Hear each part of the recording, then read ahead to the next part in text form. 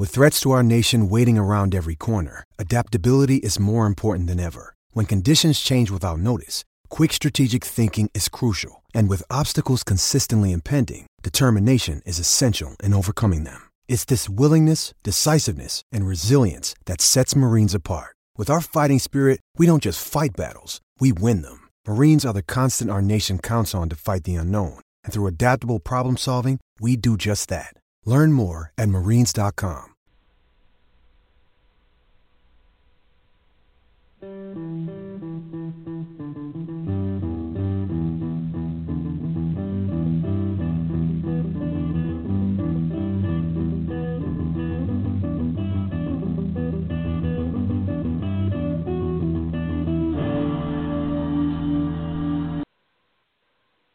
Hello, ladies and gentlemen. Welcome to the 13th edition of Bantering the Blue Shirts. It is a somewhat somber edition, much different than the Positive Podcast, because the New York Rangers are no longer playing hockey, which is a pretty dramatic turnaround from where we were the last podcast, where we were actually relatively positive. Mike and Beth join me. How are you guys doing? Miserable. Beth seems somewhat better happier than than Saturday, miserable. I guess. Yeah, that's true. We've had some for time.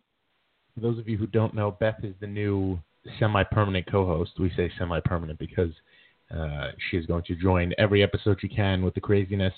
We have moved the shows to Wednesdays at 8 rather than Tuesdays. It works best for everybody. And Mike and I made the very smart decision that we sound a lot better when Beth is a part of the show. So we wanted to keep her around, so we made that happen. Before we begin, I have a somewhat heartfelt story that I thought about this morning, actually, that I just wanted to send out there.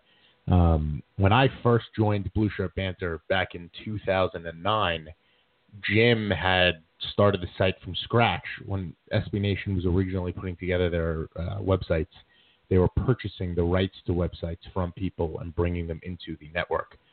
James Myrtle, the guy who now writes for the Toronto Globe and Mail about the Maple Leafs, their beat reporter, he was the managing editor of the NHL hub for SB Nation. He was bringing people in. Blue Shirt Banter was the last website to join the folds for hockey, or one of the last websites, which is ironic. And they started it from scratch. And Jim was the guy that they brought in. He brought me on about a week later, and we started in late March, early April.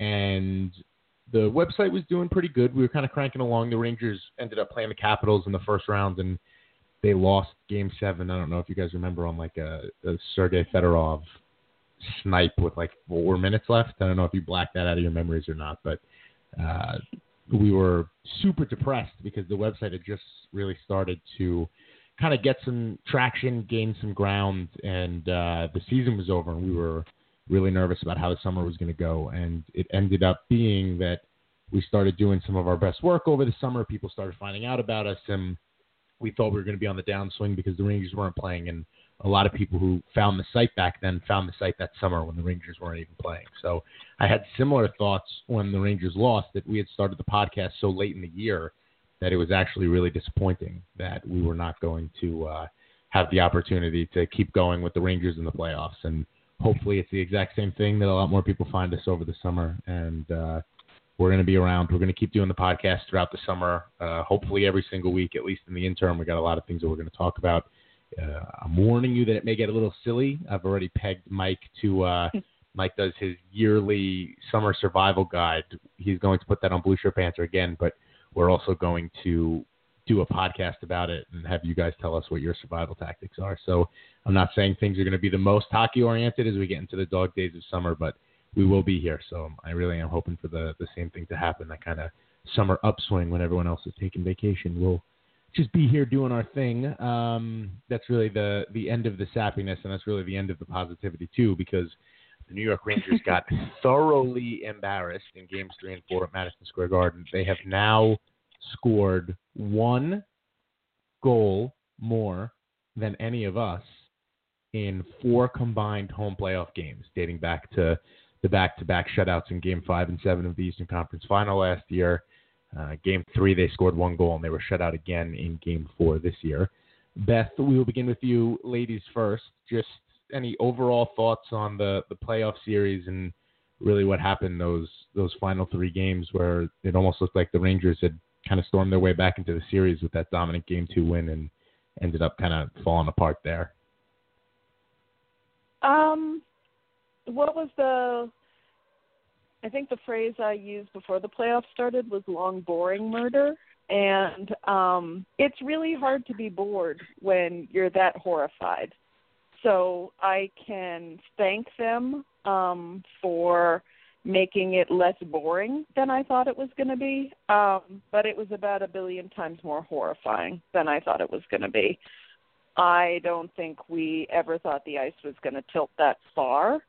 At least I didn't.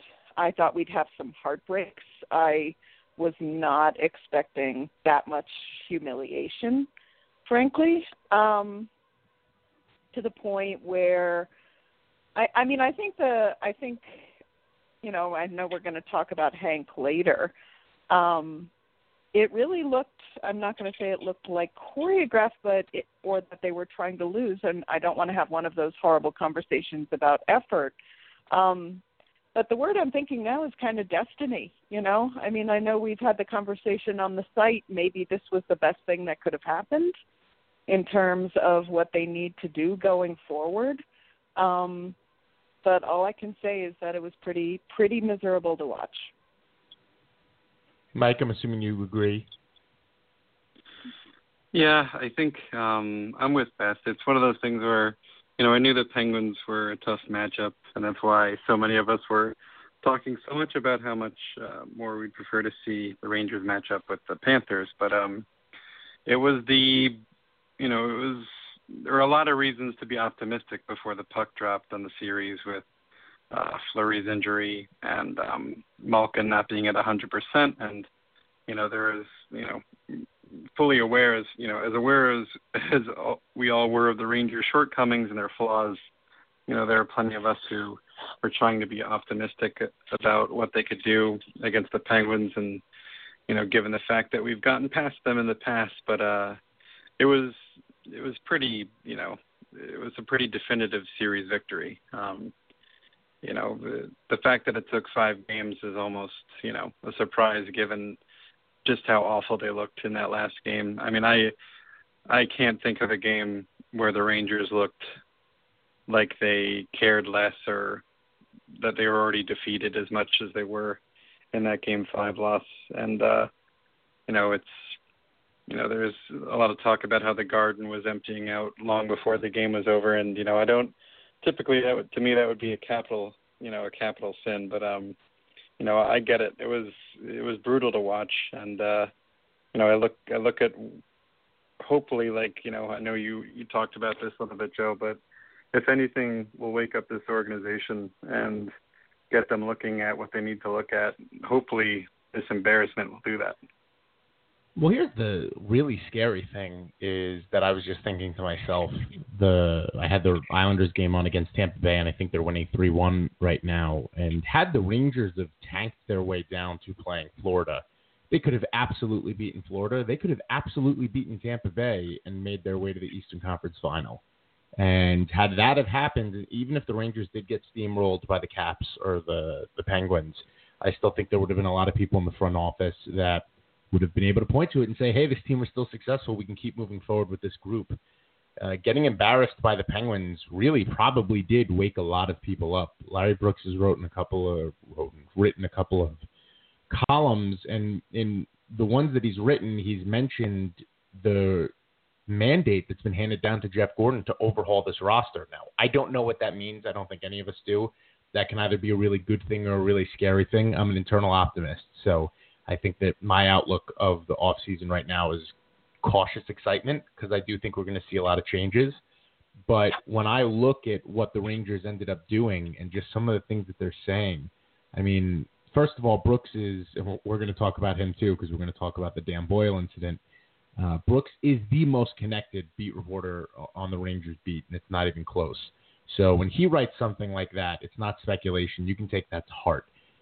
In the event that the Rangers are looking to overhaul, we had a conversation, and we'll talk about it too, about maybe Ryan McDonough, who the Rangers do need to talk about. But think it became pretty clear to the brass and the upper management players, or the upper management people, and even James Dolan, that things just were not good enough, which is the drum that we were beating in the very beginning of the year on the website. There are a lot of people who are now saying, oh man, if the Rangers didn't go on that really hot run and if Lundqvist didn't keep them afloat, maybe things would have been different. But I think it's on the general manager, the coach, and the organization to realize when you are winning in spite of process rather than winning because you're very good. And the Rangers were not able to do that. And ironically enough, the one part of the team that they doubled down on, the offense, ended up being an enormous part of the Rangers' demise along with everything else. And when you think about what we talked about before the series started, was pretty much the Rangers need to have Hank in God mode. The defense is going to be a disaster, so be it. And the offense has to play incredible. And A and C did not happen. Lundqvist wasn't very good in the series. The offense was a complete no-show. I think the defense was better once Girardi sat down, but overall it had its problems like you would expect, and the Rangers ended up getting bounced out in 5. So I don't think there's a better time than now to bring up the elephant in the room, that is Henrik Lundqvist not really having all that good of a series. Beth, what are your thoughts on that? You know what? I was just thinking there was a moment, I forget which goal it was. They all blend together at this point. Penn's goal, I mean, maybe one of you will remember when it was in the last, when the puck just shot right past his glove. His glove was there, but it wasn't exactly where it needed to be. He was in the right position, so like if you'd nudged him 4 inches, in another direction, he would have gotten it. And I just thought, what am I looking at? Was not him. And he has the, I'm willing to bet that his eye wasn't 100%. So there's that. But part of me also, has to wonder, and this is psychological. Henrik Lundqvist would never throw a game. I believe that, for his own reputation, if nothing else. But cracking under the pressure of literally everyone in the league saying, well, if the Rangers get anywhere, it's going to be on the back of Henrik Lundqvist. The term you used was God mode, which we know he can be in, and we've seen it, but more than ever this season, they relied on it. And, I think we saw that crack. I think he still very much is able to play in God mode. But I just think some combination of perhaps, the eye injury, yet another one inflicted by our own team, some combination of that injury and the pressure and realizing that nothing else was happening out on that ice, finally got to him. And it got to him not in, angry Hank, throw a net, make a sprawling save way. It got to him in letting, I don't even want to think about how many pucks go by in, getting pulled. Did he get pulled twice in the end in that series? Yeah, I think he did. Right? Yeah. Anyway, someone else. Mike, save Beth, Mike. Save her. It's a very weird thing to see Hank look bad because, as much as, we'll all rush to say that it isn't Henrik's fault and, that, you can't put the series loss on him because you can't. He did look bad, especially in that Game 5. And especially, like Beth said, after, he had a teammate sustained injury to his eye. So it's one of those things where, you look at just how much the Rangers have leaned on Lundqvist, especially in the playoffs, and how much it's such a peculiar thing how we've come to expect not just him to be a great goalie, but to be a brilliant goalie, to be, we've come to expect the, like a superhuman performance night in and night out. And when it isn't there, it's, you can really see just how flawed and, diminished this team is from where it was a few years ago. And I think that's something that's very alarming. And hopefully it was just, this, kind of the cracks in the facade showing here because, Lundqvist isn't young by any stretch of the imagination, especially in terms of, an NHL player and goaltender. And that's why, we've seen so many articles being published about how the Rangers have wasted his prime years. But, with all that being said, there's still good hockey left in him. And I think that's something that has not been said enough. And there's still enough in the tank for him and talent that's on this team for the Rangers to be a competitive team. It's just really a question, I think, of putting players in front of him that don't leave him facing 2-on-1s, and I can't even count how many times the Penguins set up that that bang play on the right on the doorstep. I mean, how many times can you leave a top 6 player unchecked 5 feet within 5 feet of the net, whether or not it was on the power play? It was just absurd. So I don't know really what to think of what we saw from Hank, other than he's a human being and he's capable of turning in a less than stellar performance, but he still made big saves, he still made big plays, and it's just he wasn't able to steal games like we've seen him be able to do in the past. But that doesn't mean he's no longer a good goalie, in my opinion. Which is sort of the problem, in that Lundqvist had, I think he had the best save percentage he had ever had in his career. And if NHL.com was better in terms of the design, I would have that answer for you right now. But it was certainly near the top. And Lundqvist had a very good year. Lundqvist had a Lundqvist year, which is an exceptional year by your average goaltender's standpoint. And when you look at the goal that really sticks out for me, Beth, is the Game 4 Connor Sheary streaking down the wing, shoots from like the high slot all the way on the outside, and it just goes blocker side high. That's the one that really sticks out to me, the type of goal that you just would not see Henrik Lundqvist give up. And I think Lundqvist looked tired. I think he looked defeated. He claimed the eye injury wasn't an excuse, and I'm going to trust him on that, because it would have been a great excuse for him to give to people. But when I look at what Lundqvist did, the body of work that he did this year, it's not totally unsurprising that he would crack under the pressure, because the Rangers are almost working in reverse. You'd like to protect your older goalie a little bit more. I think the Rangers have had more breakdowns in front of Henrik Lundqvist this year as he's gotten older than they ever have before. And that's a really frustrating part of Alain Vigneault, who has a ton of blood on his hands for this playoff series. If you watched 3 minutes of film on the New York Rangers, you figured out their breakout plan. Long stretch passes down the wing. That's it. Or like 3 players who can actually carry the puck in the zone, so you just focus on them. And there was no adjustment made at all, even though the Penguins were shutting it down. And, the real positive I took from that playoff series is Brady Shea. I thought he was fantastic. I thought he was as good as advertised, if not better. That's the end of the positives for me. JT Miller had one fantastic game. Derek Brassard, I forgot, played in a lot of the games. Matt Zuccarello was up and down. Rick Nash was okay. I don't think he scored McDonough... playoff goals. He did score playoff goals. So you look at the expectations that the Rangers had. You look at the Keith Yandel Players Tribune article. You look at the Rangers just kind of building this team of, we're going to go for it right now. And here's the analogy that I'll use on this, because this is something that I was called out for a lot when I was saying the Rangers didn't need to go all in. Yes, the Rangers needed to win this year. So it was the Core's last shot, really the last group or the last chance with these guys.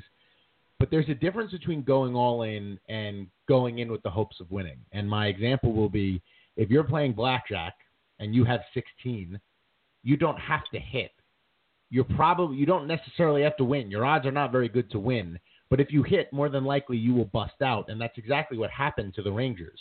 You moved Alexei Sorella and 2 second-round picks for 1 playoff win.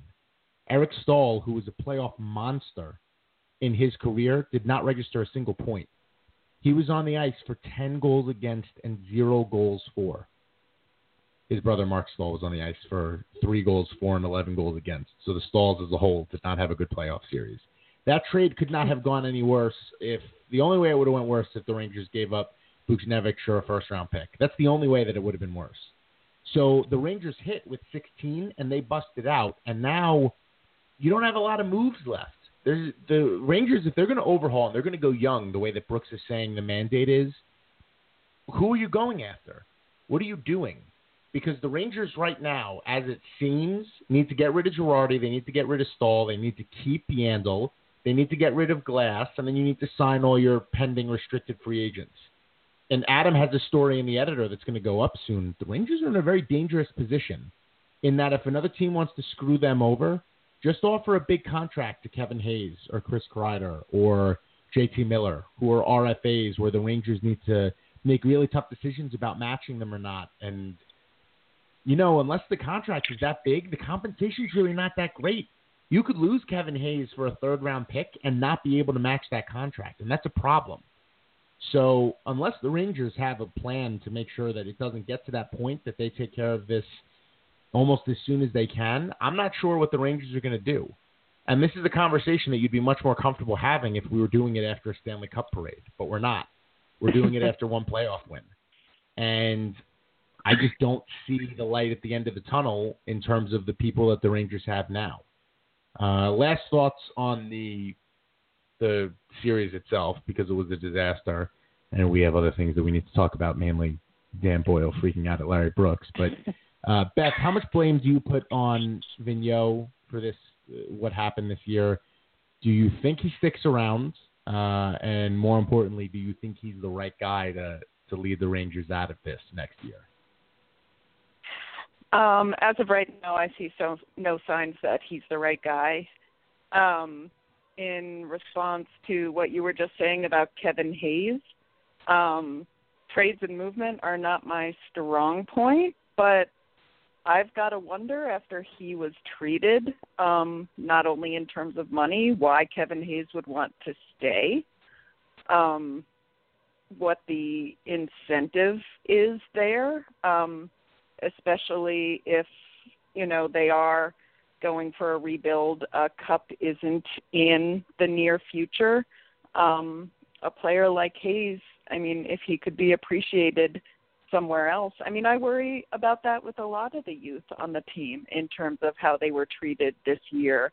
Also, Joe or Mike, if you wouldn't mind just following up a little bit, we have a team, essentially, to encapsulate this, we have a team that's been sort of given a mandate to go young, and we have no draft picks until, like, essentially after I die of old age, right? Can we just...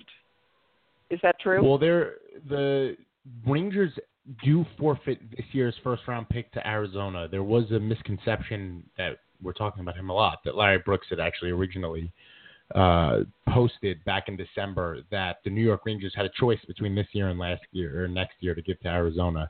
It is this year's pick that the Rangers made the playoffs. So the Rangers are without a first or second-round pick this year. Their first-round pick, or their first pick as of right now, will be in the third round. Next year, they're without their second-round pick. They will, unless something happens, keep their first-round pick. So that's really the not that bright outlook, but continue. What I was wondering about. The other thing, too, to add on about Hank is not just his own performance, but what he was looking at in goal across the ice, which were young players who essentially, you know, with Fleury out, young players who, you know, if they'd screwed up, they were young and they were in for the starter, but they didn't screw up. They succeeded.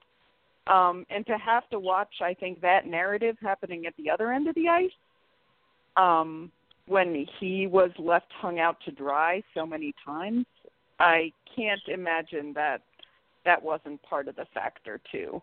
I mean, nobody can see the ice probably better, you know, than he can in terms of what's going on, and just to have to see the complete opposite situation of his own, the high expectations on him, the limited expectations on the goalies on the other end of the ice, and the glory that they managed to accrue.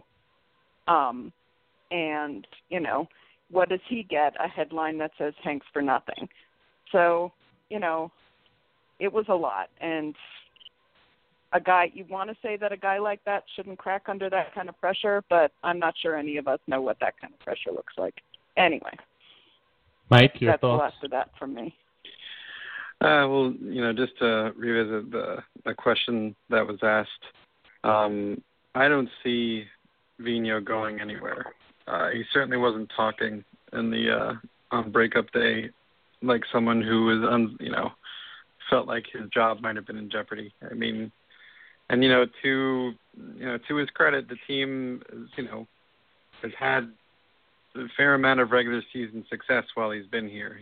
Even though this year, many of us were pointing to, just how much good luck and, the PDO that the Rangers were riding early in the year that really helped get them to the playoffs in the first place.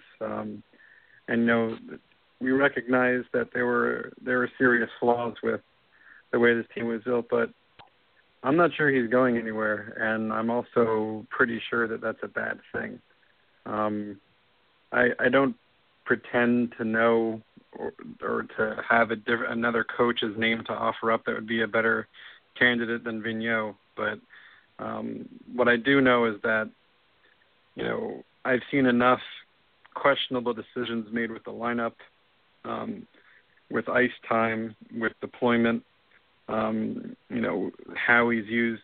All you need to do is look at, of course, it's a narrow outlook to take, but to look at how Vigneault used Keith Yandle alone tells you plenty. It tells you all you really need to know, and to look at, how much leash and how many chances he gave to veteran players like Dan Girardi is something that's a serious concern for a team that isn't getting any younger and won't be getting any younger for quite some time now. I mean, there's it's one thing to look forward to what Pavel Buchnevich can do next year, and those of us who are optimistic are already kind of chalking him into next year's lineup, but there's no guarantee of that happening. There's no guarantee that Vigneault and the Rangers brass will, make that decision whether or not it's the right one. And I think the fact that, we're questioning things like that says a lot about, where this team is and where it needs to get to. And right now, I might be a little more pessimistic than I typically am given the way the Rangers looked in the 5 games against Pittsburgh, but I couldn't really be less confident in Vigneault than I am right now. I should just elaborate that the reason why I brought up Vigneault's future, it's my speculation. I think this team reminds me a lot of the John Tortorella teams towards the end, and I think that when you look at that situation, Tortorella I think he was fired 2 weeks after the end of the season. The Rangers kind of took a little bit of time and did their player meetings and got an idea. So, just from a time frame standpoint, I was just looking at it as something that could be similar. But I think Vigneault's seat is a lot hotter if he does stick around, and I think he will stick around. And that's an upgrade from sort of where we were. And look, facts are facts. The reality of the situation is the Rangers gave over a lot of control to lineup decisions, but not lineup decisions, to personnel decisions to Vigneault. And that's part of the reason why Dan Boyle was here. It's part of the reason why Keith Yandle is here. It's part of the reason why Tanner Glass is here. And I think that sometimes the Rangers reacted like a two-headed turtle, where Glenn Sather thought, okay, we have to get Keith Yandle, and it's going to be a great thing. And then he gets here, and the other head of the turtle is like, well, I don't really want to use Keith Yandle. I don't know why you brought him in. And that's frustrating, especially when you're giving up those types of assets. And you look at this team, and my God, could you imagine Pavel Buchnevich and Anthony Duclair in the Rangers jersey next year? It would just make all the difference in the world, and the Rangers are not there. In my eulogy, I took a lot of heat for calling the Keith Yandle trade one of the worst trades in organizational history if Yandle isn't kept. But it's not from the standpoint of just the fact that the Rangers didn't win. It's from the standpoint that the Rangers gave up all these assets for a guy that they needed, did not use him at all, did not use him properly, and to let him walk away for one playoff win, this year, not last year, would be ludicrous. Just the whole series of events doesn't make any sense whatsoever. And I have a lot of faith that Jeff Gordon is going to make some changes. And look, if he's been given the freedom to make changes and he's actually been demanded to make changes, I think we should be pretty excited about what he's going to bring to the table, because I really do think we're going to see an overhaul. But there do have to be some questions about what the Rangers, A, can do. Can you get rid of Girardi? Can you get rid of Stahl? Can you get rid of Glass without buying them out? Or B, what is he willing to do? And we don't know the answers to those questions yet. We're going to have to wait till the days leading up to the draft, unfortunately. Since we've talked about it quite a bit, we may as well get into it. Beth wrote a beautiful story on the Dan Boyle-Larry Brooks incident. Rangers breakup day was a little tense. For those of you who don't know, Boyle asked for Brooks and Brett, I have no idea how to pronounce his last name. They write for the New York Post, to get out of the locker room. He said it in not nice tones and used the F word a bunch of times, and it turned into this unbelievable, crazy story of the day. Pat Leonard wrote a really gross, disgusting column about it like 3 seconds after it happened that was totally unnecessary. But Beth had some great thoughts about it. So, Beth, I will allow you to take the reins on this one and let us know your thoughts. What do you think it means? Boyle is probably retiring at the end of the year. So, that was his last act as a Ranger, and it was a hell of a last act. Yeah, I mean, I know that he's taken a lot of abuse for the trade that brought him here. And then, again, when Yandel came in, who exactly is supposed to be running the power play? How much are we paying for them? What did we give up for them? And why does the power play still suck? But to really, to go back, because I actually went back and I read everything that was tagged Dan Boyle, which is a whole lot of Brooksy, I just want to add. And it was relentless. He could not let a game go by or a mention of Boyle go by without, again, condemning that trade, saying Boyle wasn't worth it. And then when I got to that, that quotation that I actually included in the article, where not only was apparently his own trade his fault, but also the Yandel trade was his fault. So therefore, the entire failure of the defense and the power play was his fault. I just thought, what is it like, to have to look at this guy after every game? And then to Brooks also saying that Boyle sort of refused to be accountable to the press, which was strange because they couldn't seem to stop talking about him. And when they did get a quote from him, it was always something that your heart went out. It was always, I'm doing the best I can. I just want to, try to help the team. On one hand, that's standard, boilerplate hockey stuff. But it's also, what do you want from me? I'm 39 years old. I did not, this was not my idea. And, he's an older guy. He's tired. He's had some issues this year. And you just really couldn't help feeling for him. And, what he did, it wasn't eloquent. And when you listen, to the actual recording, you can hear, I guess, I don't know who it was, maybe one of you do, that they actually tried to shut down his whole press conference or whatever it was and to get everyone to leave. Maybe they thought he was going to lose it. Do you remember that part of it? I read in one of they said, the this stories is over, that this is over, or something like that. Yeah, it was like a Rangers organizational staff member tried to jump in and you calm can't the see waters, who it is. Yeah. And but they, it was definitely to diffuse something. So I understand from that point of view. But just the idea, he was saying a few more things as a Ranger, and he didn't want to say it to them. And you can't not sympathize with that, or at least I couldn't, because I can't even imagine what it's like to have to smile at someone who tears you down when you're just out there doing your job night after a night, So it really, it seemed important to me to just sort of look at it another way, especially since all the beat writers were so quick, Mike, picking your down. thoughts? Well, I think Beth raises a good point with, it wasn't Dan Boyle's idea for the Rangers to not re-sign Anton Stralman and then have Stralman really flourish and become the player that so many analytics students knew he could be with the Lightning. And, that was the opening that made room for Boyle to join the Rangers as, the UFA, and he signed a 2-year, $9 million contract with a no movement clause. And, there's also, just as Beth was talking about, I was going back and reading, the stories about his signing, and, he left money on the table to join the Rangers because, he thought it was his best chance of winning and, obviously winning the cup. It wasn't his idea to not sign Anton Strawman. Is he going to turn down, $4.5 million a year? Of course not. Was he an atrocious player? By no stretch of the imagination was he, like a liability night in and night out. He still proved to be, a player with serious offensive upside.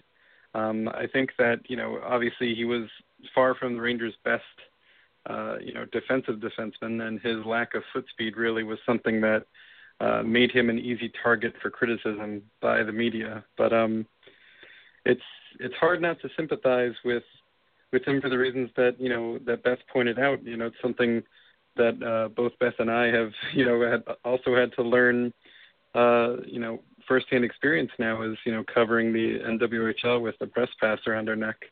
And, it's written in her great piece today about the Sol Boyle scenario, which is, it's a very different thing to, write about players and athletes and, how they're playing and whether or not, they're living up to expectations and things like that. And it's another thing entirely to write those words and then to look at them in the face and to know that, just a week ago or so you wrote how they had an atrocious game and you don't know what's going on in their life. You don't know if they're having a hard week, if they're, if there's personal matters in their family or their personal lives or things like that, these outside factors that are beyond our grasping comprehension. And it's so easy to find a scapegoat and, point to player X, Y, or Z. And, that's why we, harped on so much in the podcast about how when we criticize players like, Dan Girardi and Tanner Glass, we're not criticizing them as the people they are, but, for what they do out on the ice, because we can't forget that these guys are people. And what Dan Boyle had was, he had the reaction of a person who was, attacked in the print for, 2 years in New York by, a journalist who's been known to go after players and who has, I don't know how to say it nicely, but not the best reputation among his peers and his readers and fans of the sport. But,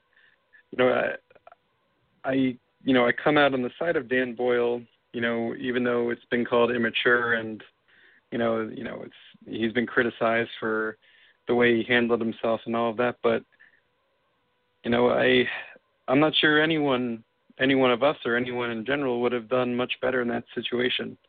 I think it's important to point out that he made a point to say that he had no issue with, any of the other writers and journalists who were there being there. And plenty of them had written, things that, criticized Boyle's game and his teammates' game, but he was fine with them there. It was just the, Brooks and Brett, last name difficult to pronounce, from the Post,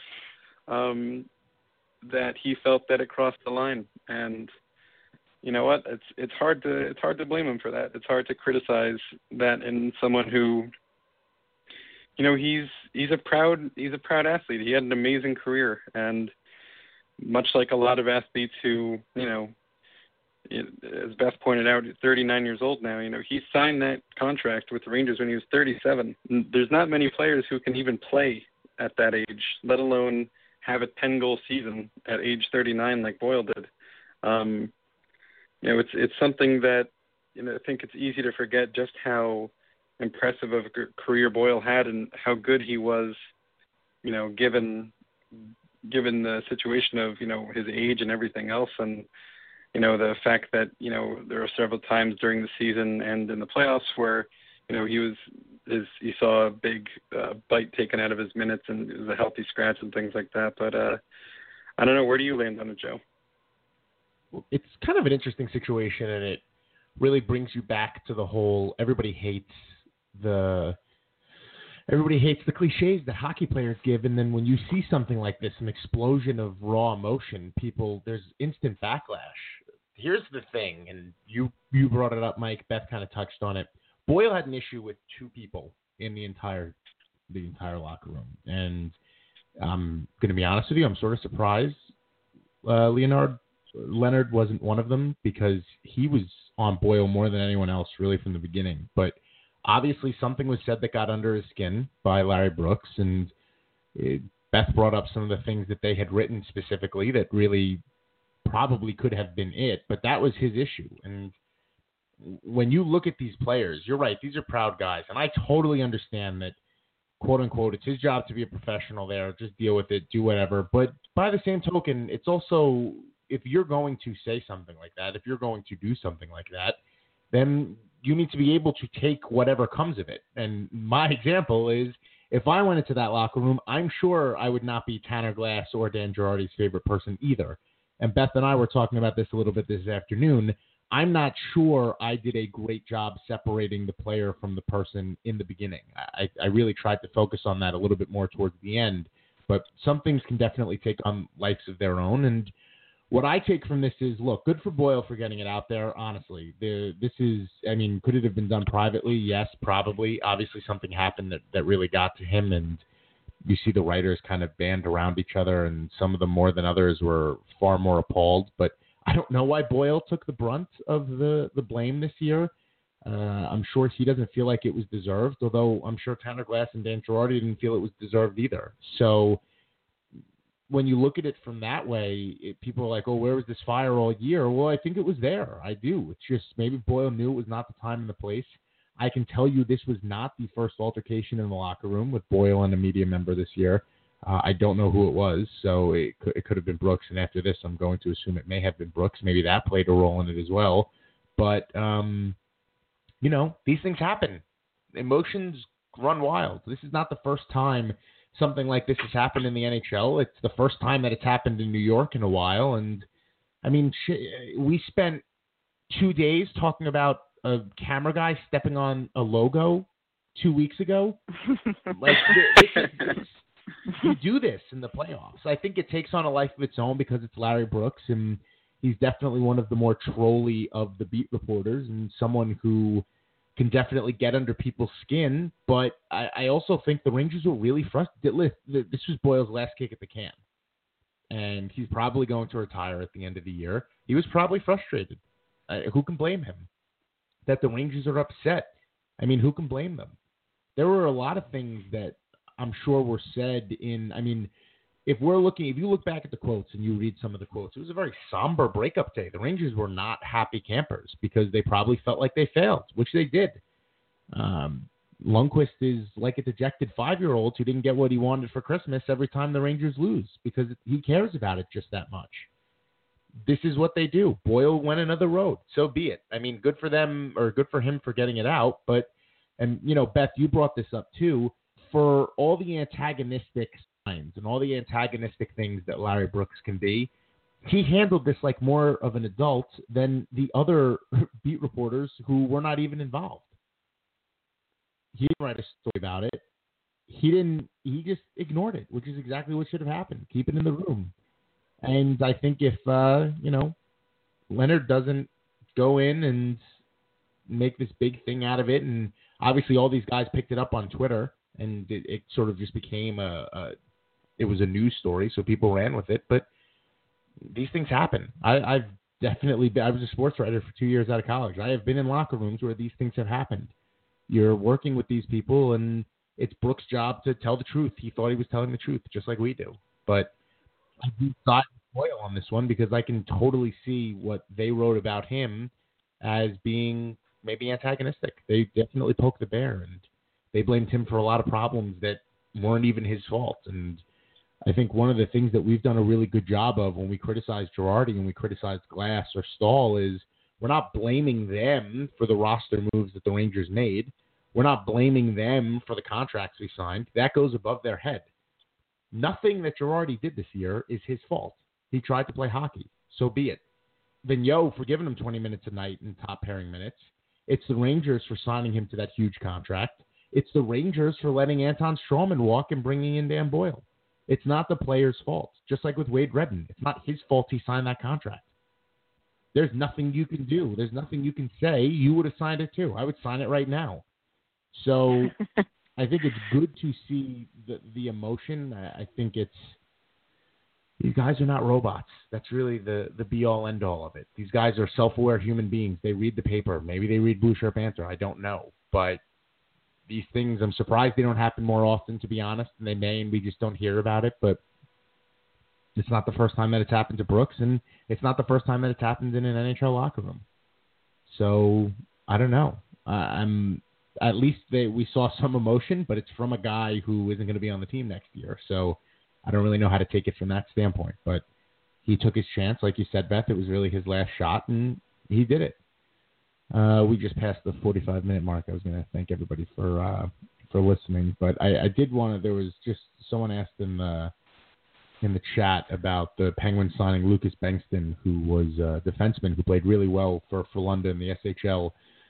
He was invited to Rangers camp last year. The Rangers did not sign him. He ended up going back over to Sweden, and he was expected to be a layup for the Rangers this year because they had him at camp last year, and he ended up signing with the Pittsburgh Penguins today. So I think that if you're just curious about what that means to me, I don't think the Rangers are a very attractive landing area for young free agents because they probably look at the way that some of the youth has been treated. Kevin Hayes, JT Miller, Jesper Fast, Oscar Lindberg, Dylan McElrath, run down the list, and they don't want any part of that. And I think that plays a role. Some people don't. I think it does. Otherwise, these guys would not. If the money is the same for these players, don't forget that entry-level contract that he signed with Pittsburgh, he would have gotten the exact same deal in New York. You can't negotiate that. So there are other factors at play here, and for Pittsburgh to grab a kid who was at the Rangers camp last year and loved it, and the Rangers kept tabs with him all year, that's something that should raise a couple of red flags. Since we're talking about defensemen, we went past, we'll go just a little bit longer into the Tony podcast time. There was a Brooks conversation about potentially thinking about trading Ryan McDonagh. I wrote a story on it that I think went up today. I didn't really see it as feasible. I didn't see it as something that the Rangers were going to be able to walk out as actual contenders next year because McDonagh really is the backbone of this defense. And I was just curious what your thoughts are on, I think we've kind of gotten the warning siren going off that no player is safe this year. Beth, are you surprised that McDonagh's name was the first name to kind of be thrown into the blender of let's see what's going on with trade speculation? Not much surprises me at this point. Especially, you know what? I am surprised by it. If when he's been healthy, he's been consistent. Contract stuff isn't my forte, but he doesn't strike me as somebody who's dragging us down in that respect. Maybe, is it possibly that they consider him one of their more attractive assets who's available right now? I mean, I'm not really sure. What do you guys think? Mike, your thoughts on that? Well, I think part of the reason I think McDonagh's name does come up is the fact that he's one of the only big contracts that doesn't have, he's 4.7 on the, $4.7 million on the cap for 3 years or 3 seasons after this one. He's one of the only guys who doesn't have no movement or no trade clause. And I think that's a big part of why, why he could be one of the names in there. And also, like Beth pointed out, he's probably the most attractive asset, given the fact that, he's still in, his mid-20s, he's 26. He's a highly respected defender in the league. He's U.S. national player. He's obviously, one of the few things that went right on the Rangers blue line this season. Am I surprised that it's his name that's coming up kind of early and often here? A little bit. I think the bottom line is he's probably easier to move than some of the other guys that are actually players the Rangers should really look into moving. For instance, like I think, there's so much talk about Girardi, but, Mark Stahl is another contract that, if the Rangers can get out from under it without having to buy it out, they should, because it might be harsh to say, but he doesn't really look like the player he did before his injury. And, he's 29 now, and he's 5.7 on the cap until the 2021 offseason. So it's, there's plenty of reason why the Rangers should be thinking about moving big pieces and considering this overhaul that we've heard rumblings about from Brooks and other writers. But I'm not sure starting with McDonough is the best place to start. I would much rather the team look at some other options, but as you pointed out with the piece that Adam's working on, with how the Rangers could be in a real tough situation with, facing offer sheets and having to match them with this very important class of restricted free agents they have, with Kreider and Hayes and Miller and McElrath as well. They really have to be careful with how they make this offseason work, and that's even with some big contracts coming off the books that we know won't be coming back, like Boyle and Eric Stahl. But there's a lot to think about for the Rangers and where they go from here. And I don't think anyone really has a good idea of what the best step is for this team. And I think that everyone extends to the front office, because I'm not sure there's a quick fix for this team. I'm not sure, in the past, I think we've looked at when the Rangers have been eliminated in the playoffs, and, we've looked at, just a little tinkering here and there, and, change this part and, bring in this player, let that player go, and this team will be right back here and maybe in a cup contender. But after how this season went and how the playoff series went against Pittsburgh, I think that there's a lot of people who really firmly believe that drastic measures are taken. One can only hope that it's the right drastic measures that are taken.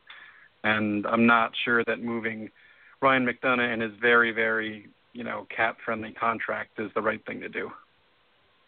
My point to this was that I think the Rangers would be very smart to, at the very least, have conversations about it. The deals that Larry Brooks suggested the Rangers could acquire for McDonough were pretty much surefire deals. You could get Edmonton's top 5 pick this year and Hall or Nugent Hopkins. Obviously, you're going to make that trade because it makes you quite a bit better in the long term. And, you try to do what you can with the defense as is. But part of what Brooks said that I could not go along with was, okay, you trade McDonough and then you use the money to sign Yandel. First of all, in any of those trades, the money didn't work out that way. Second of all, you should be keeping Yandel to pair with McDonough as the backbone of the defense rather than replacing Yandel with McDonough. So to that point, I don't think it's dumb for the Rangers to think about. They should be having these conversations. I wouldn't be totally shocked if they were having conversations about what they could get for Lundqvist. And I don't mean that in a he was bad in the series against the Penguins, so they need to trade him now while they can standpoint. I mean that from if the Rangers are really going to do an overhaul, they need to have conversations about everybody. I think some players should be safer than others, McDonough and Lundqvist among them. But I do think that it's not the worst idea in the world to have those conversations. Because say someone does blow you away. Say Edmonton does give you the number 1 pick in Hall for McDonough. Of course you make that trade. So when you think about it that way, blow me away. Show me something that I'm going to walk away from this from and be a better team, and we'll fix those problems as they come. And that's sort of what I'm taking from this. If the Rangers truly want to get younger, they don't have to do a lot of work. Get rid of Girardi, get rid of Stahl, get rid of Tanner Glass. Dan Boyle is gone. Bring up Brady Shea, play Dylan McElrath. Pavel Buchnevich is coming next year. Maybe make a trade or two for a younger player if you need to. But you have a very young core to this team. If McDonough and Stepan are the 2 elder statesmen of this core at 25 and 26 years old, that's not an old team. The Rangers' age is skewed by Lundqvist, by Nash, by Dan Boyle and Dominic Moore and, those types of players. I think I'm surprised Rick Nash was not the first name named, if we're being honest. I think we are going to dig in quite a bit deeper to a potential Rick Nash trade swirl or trade rumor swirling, because I do think that's something the Rangers should probably seriously consider. And not because Nash is a failure, and not because he's not a playoff performer, but because he's getting paid a lot of money. He's coming to the end of a contract. He's still a very good player, and you could probably get a lot back for Rick Nash. If the Rangers make that deal where they trade away McDonough for Taylor Hall and a first-round pick, you could trade Nash for the defensive help that you need. There's definitely moving pieces here. But like I said in the story, it's very convoluted because you don't know what those other pieces are. Jeff Gordon might have an idea of what it is he's working with on the grand scheme of things, one of those enormous tables that has like all the maps on it. He's probably moving chess pieces around to figure stuff out. At least that's how I envision it in my head. But we don't know that. You can't see that from where we're sitting. So, yeah, I'm a little surprised McDonough's name was out there, and I think we're going to hear a lot more about Nash. I doubt very highly we're going to hear anything about Lundqvist, but it honestly would not surprise me if the Rangers took offers for almost every single player. I don't think you get any better by trading Kevin Hayes. I don't think you get any better by trading JT Miller or Shea or Buchnevich. But really outside of that group, or even Kreider, although I guess you can make an excuse for him because he might become more expensive. Sure, listen, see what they put on the table. See what someone says. If someone's willing to overpay for something, if St. Louis loses in the second round, or if Dallas does and they think Rick Nash is the answer and they're willing to give up a slew of prospects, picks, or players for them, you have to listen. So I'm not surprised. I'm surprised he's first, but I'm not surprised that we were hearing about it. Beth, I may be wrong. I thought you took a deep breath like you were going to say something before I jumped in. Did you have a thought that I cut you off on? No, you didn't cut me off. And I will say this. I don't want to change the course of the conversation. All I keep thinking of when we discuss this is that part of my fear about AV is that he only knows how to make one thing, no matter what parts he has. And that part of his weakness as a coach is not to be able to look at the parts and make them into something different that works better based on what he has available and working at the moment. So all the amazing names and possibilities we say, I still am, harboring the anxiety of, what systems is he going to create for whatever those players turn out to be? What strengths is he going to decide to build a team around? So that's not really, that's kind of tangential to what you're talking about, but for me, it's just that you could almost, you couldn't tell me any name right now that would make me feel completely better while Alain Vigneault is still the coach. That's a good point. And if you listen to Vigneault speak during breakup day, he certainly sounded like a coach that either A, saw the writing on the wall, or B, got a talking to, because he said some things that were just the polar opposite of what he had been all year, that the core wasn't good enough, that the defense wasn't good enough, that there were going to be some changes, and it could just be coach speak, and we know that Vigneault is really good at that. But I agree with you, Beth. He has a brilliant system. His system works. In 2014, it was the best system in the NHL, honestly. But I don't think he knows how to build to that system if he doesn't have the right pieces in place. And I think he lucked into that fourth line. He lucked into the Rangers' top four, and he lucked into the Pouliot, Brassard, Zuccarello line. And that kind of carried the way for them. And I think it's very fair to say that the more Vigneault touched this lineup, the worse the Rangers got. They went from Stanley Cup finalists to Eastern Conference finalists to winning one playoff game in 3 years with a lot of moves that I think he had a say on. So, yeah, that's a big drop-off. And it's part of the reason why these people who just threw their blind faith to Vigneault were sort of backing into the woods a little bit to go into hiding, because this is what we were warning you about. If you cannot make adjustments, and like Beth said, you can only make one thing, you're not putting together a Stanley Cup contending team, more than likely. And if the Rangers are going to rebuild this next year, they may want to think about either bringing in a new coach or overhauling their assistant coaches. Dallas Eakins is an analytical, smart mind, the former coach of the Edmonton Oilers, who I'd love to get behind the Rangers bench. There are definitely people out there that I think will help the Rangers, but they need to be willing to make change themselves, and I'm not totally sure they are. Mike, anything you want to add? We kind of cut you off there. There's nothing that really I can think of.